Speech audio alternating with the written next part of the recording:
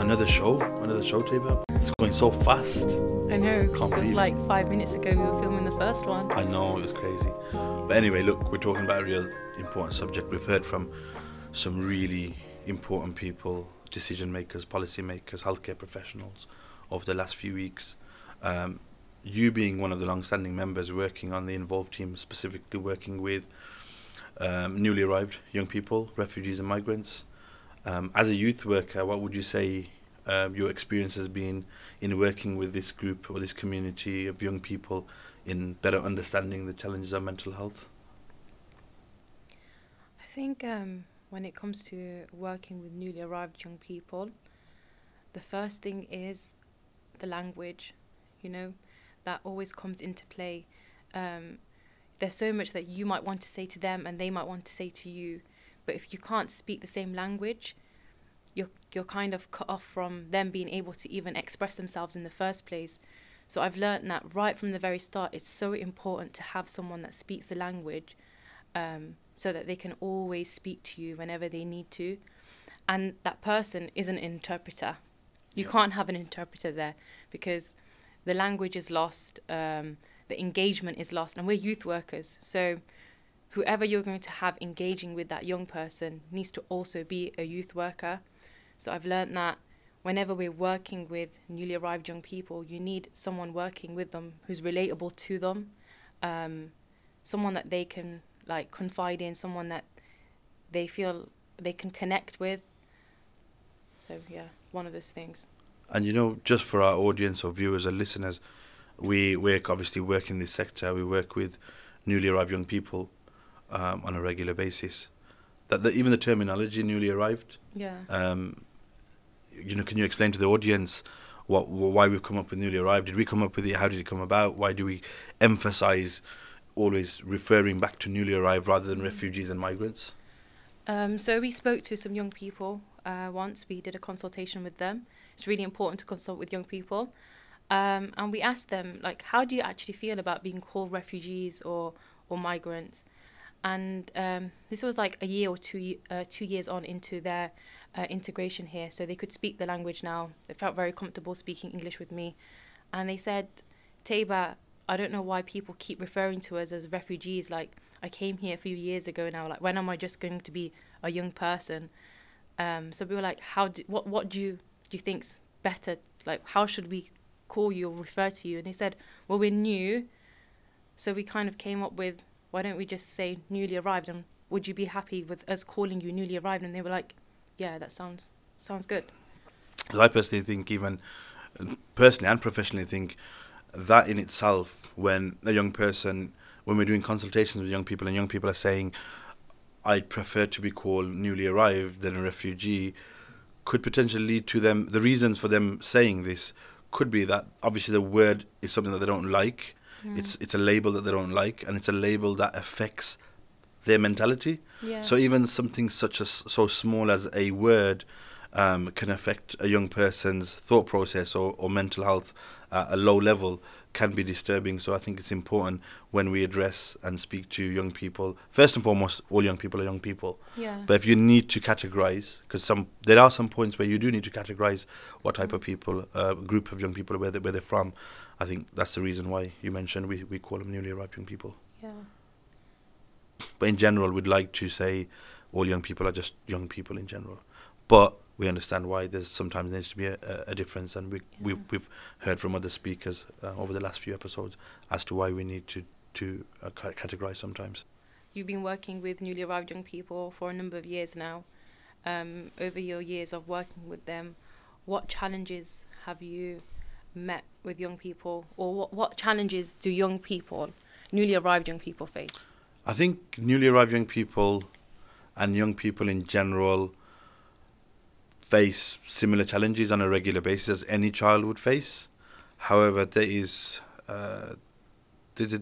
times and there's situations that you need to differentiate and pick apart and take apart some of the experiences and challenges newly arrived young people face compared to, say, someone who's born and bred in the city or in the country. Not saying that their challenge is no less or isn't important as it is for a newly arrived young person. However, putting into context of examples of displacement. So first, understanding what displacement is: someone having to flee or leave their home, leave their country of origin, a place that they would have been growing up with friends and a familiar habitat, being not just getting up and on your own kind of decision, or making a decision and saying, I'm going to go to another country, but actually being forced to flee and move to another country. That in itself causes a trauma. Then the fact of coming into a new environment, new culture, a new language will naturally cause a different type of trauma and challenge in a young person. So, I mean, the young people that we work with, sometimes after a few months, sometimes after a few years, disclose various different things to us that are very different to challenges that are generally faced by young people that are born and bred in the UK or in the city. And some examples of that are young people witnessing killings, bombings, apartment buildings being blown to pieces, young people disclosing to us they miss their goldfish, young people miss their kittens and their cats and their pets at home, to extreme levels of young people missing family members that they know are either in prison or have been killed or murdered.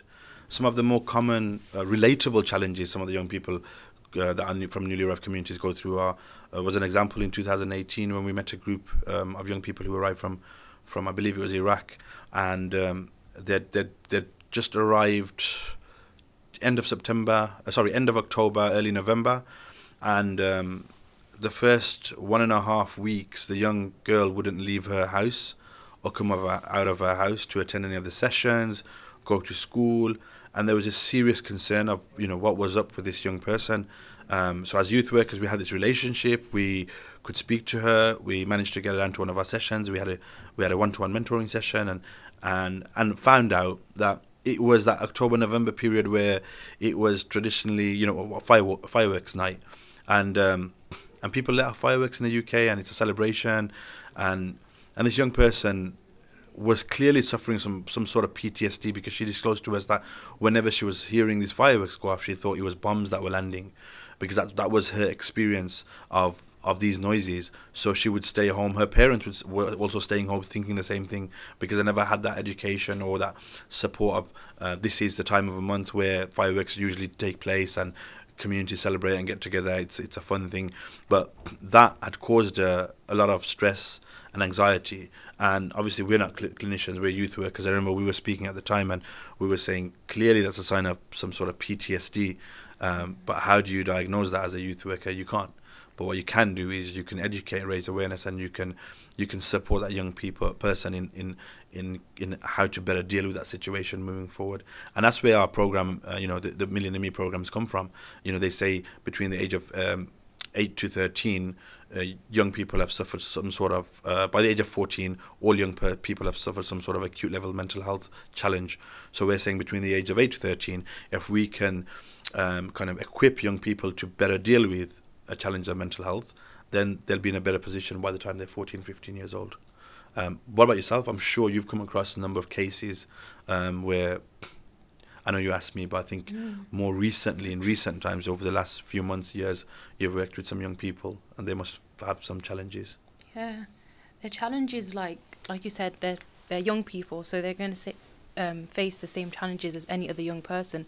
But there's additional ones, like fitting in isn't just about having the right clothes to wear. Fitting in is about, like, for example, a young person said to me when she first came to the UK, she thought it was wrong to be a Muslim. She was from Afghanistan and she was scared of being a Muslim, so she told everyone she was Christian. She let go of all of her beliefs just to fit in. Why was that? Just to fit in? Just to fit in, because she said, I don't know if people will think I'm a terrorist because I'm a Muslim. She thought like people would bully her if she's a Muslim.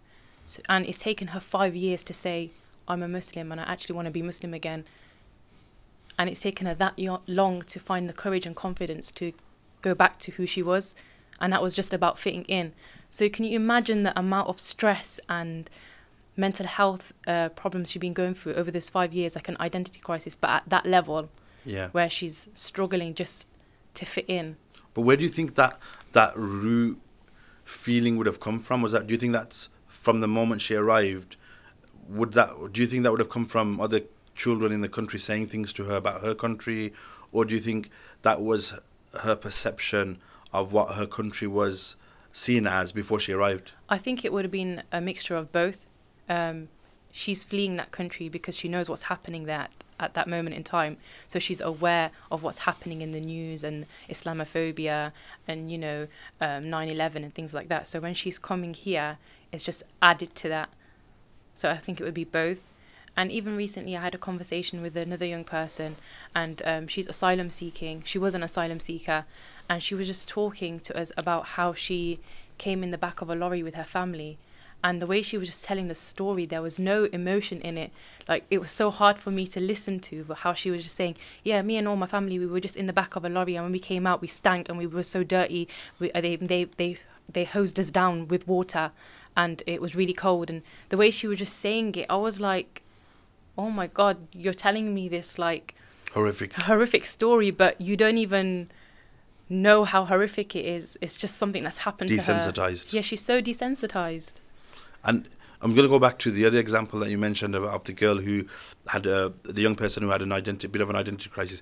I think for our audience, it's quite key and important to learn that journey. So now she's saying, I'm happy to be a Muslim, I'm proud to be a Muslim, or she wants to be a Muslim. Yeah. How did she get to that stage? What's happened over the last 5 years that's made her feel comfortable? Can you give us a bit of background of what support that was put in place, or was it from us? Was it just part and parcel of life? I know that over the past year she's been coming to us quite regularly, and Positive Youth Foundation, we're quite a diverse place. There's people of all different walks of life, different religion, and everyone's made to feel comfortable. It might be that she's seen people be very open in the way that they practice their faith and quite proud to be who they are, and maybe she feels that she can be the same. I know she's disclosed a few things to me and asked me a few questions, and I have to put my hands up and say I can't answer those questions for you, but I think the fact that she's got this relationship with youth workers where she can come and just be herself. Why is it you put your hand up and say I can't answer these questions for you? Because I'm a Muslim, yeah, and I'm a youth worker, and I work for PYF, and anything I might say she might perceive in a wrong way, and then it would implicate our youth organisation, and I wouldn't want to implicate our youth organisation in that way. Yeah. And I've told her that, so she's aware. But the fact that she has, that's a great way of thinking. Yeah. I think the fact that she's got someone that she can lean on or she can ask advice from. Yeah. Would you say that's been a key factor in the reason she feels far more confident now in being more open about who she wants to be than she was initially? Yeah, of course. All young people, even grown-ups, need someone that they can speak to, someone like a trusted adult that they can speak to, someone that they can rely on. And this is what being a youth worker is all about. It's about us being available, readily available, attentive, and just there, present when a young person needs you. It's not just about the activities that we're doing, the sessions that we're putting on. It's just about hearing and listening to young people and giving them that voice and that time to just speak. And we make sure that we're doing that on our sessions and when we're at the centre. Even when we don't have sessions, young people have our work numbers and they will message us and they'll say, can I come and speak to you? And we're like, okay, come down and speak to us. And we'll make that time for a young person because it's so important to do that. So what is one of our, what's a session? What's a typical day like for a young person coming into PYF? What do they... need to break it down. Yeah. Okay, so our programs are broken down further into sessions. Sessions can range from one-to-one kind of sessions, mentoring sessions, and group sessions. On our sessions, sometimes they have themes, so it might be a conversation cafe, it might be an ESOL session, it might be a sports session, or it might just be a youth club session where young people get to come and enjoy their time playing FIFA, pool, and having a little chit chat. So a lot of people will listen to, pool, FIFA, table tennis, and and the common terminology is used, oh, this is a great babysitting service. Mm. And I know it's a big bugbear of ours because, you know, we have so much evidence and data to suggest that it's far more than just your babysitting service. You're actually changing young people's life. You're changing young people's lifestyles, their thinking, their mentality. This is clearly an integration program, and the whole idea behind it and the funding that's come from it is to better support the integration of newly arrived young people. Do you feel that there's enough emphasis been put on around mental health when it comes to integration? Probably not, no. It's probably missed out. Everyone's thinking about learning the language or getting into school, getting into college, and all these learning how to use the buses, or I don't know, like how to access services. But they don't realize that all of these different components or parts of a young person's life is quite stressful. Mm-hmm. Like, all of them add to stress and affect young people's mental health. So you're expecting so much from a newly arrived young person straight away. They've come into the country and you're like, boom, school. Oh, you need to do this, you need to do this, you need to do that. And it's like, have you actually asked the young person how they're finding all of this? Have you sat down and made the time to speak to this young person and asking them how their life is going? Like, have they made any friends yet? Even that's quite overwhelming. Like, you know, how do you even make friends in a new, like, without knowing the language? Who do you make friends with? I don't think it's spoken about enough. I was going to say, how do you then support that young person? I'm going to ask you that question. How do you then support that young person who may have challenges with mental health? But before I do, was to give you another example that you mentioned around how to use the buses and how to make friends. When we actually, like, one of my examples or memories I can remember from experience, when I was delivering a workshop on mental health to newly arrived young people, there's two elements to it. There's one, depending on what part of the world that young person is from. So, for example, if it's the Middle East or Southeast Asia, there's this whole taboo around mental health. So the stigma, so mental health doesn't exist first and foremost. I remember delivering a workshop to that group of young people, and we were talking about what services young people can access if they needed to around mental health. And we mentioned like Coventry Mind, NHS, and a few other organizations, professional bodies that they could receive help for. And then we also gave examples of why someone might want to access these services. So a breakup in relationship. So like if you ask yourself generally, why would a young person want to access NHS or Coventry Mind, for example? It might be things that are happening at home, parents going through divorce. It could be bullying at school. It could be a number of different reasons, relationship breakups. When I was speaking to these young people and giving those examples, I remember a young person just laughing in kind of a rude way first. I took it as a rude way. Why are they laughing? And saying, and kind of like they weren't explaining why they're laughing. So I remember asking, what's so funny? These are some serious issues. And the young person turned around and said, why would I need to go to a doctor or a therapist for all the reasons you just mentioned? And I then turned around and asked, okay, so give me a reason why you would go. And he said, I wouldn't go to anyone. I don't need to go to anyone.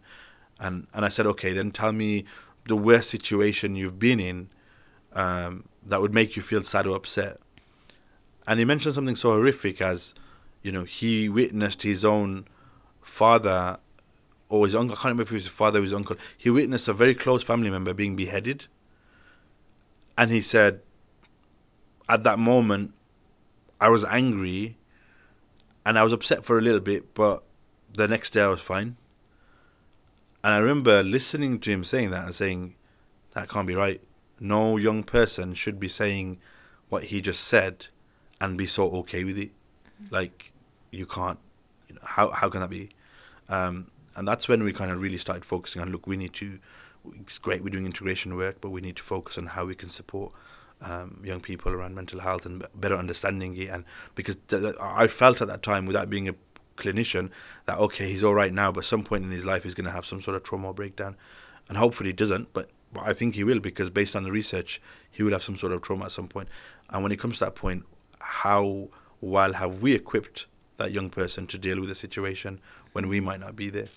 So I guess that was one example for me, but I wanted to ask what you do or what you've been doing recently through the Million and Me program to equip these young people, say 8, 9, 10, 11, 12, 13, to understand and equip themselves to better deal with acute levels of mental health. Obviously, certain levels of mental health are beyond us. We youth workers, we're not the NHS, but we can support acute level mental health.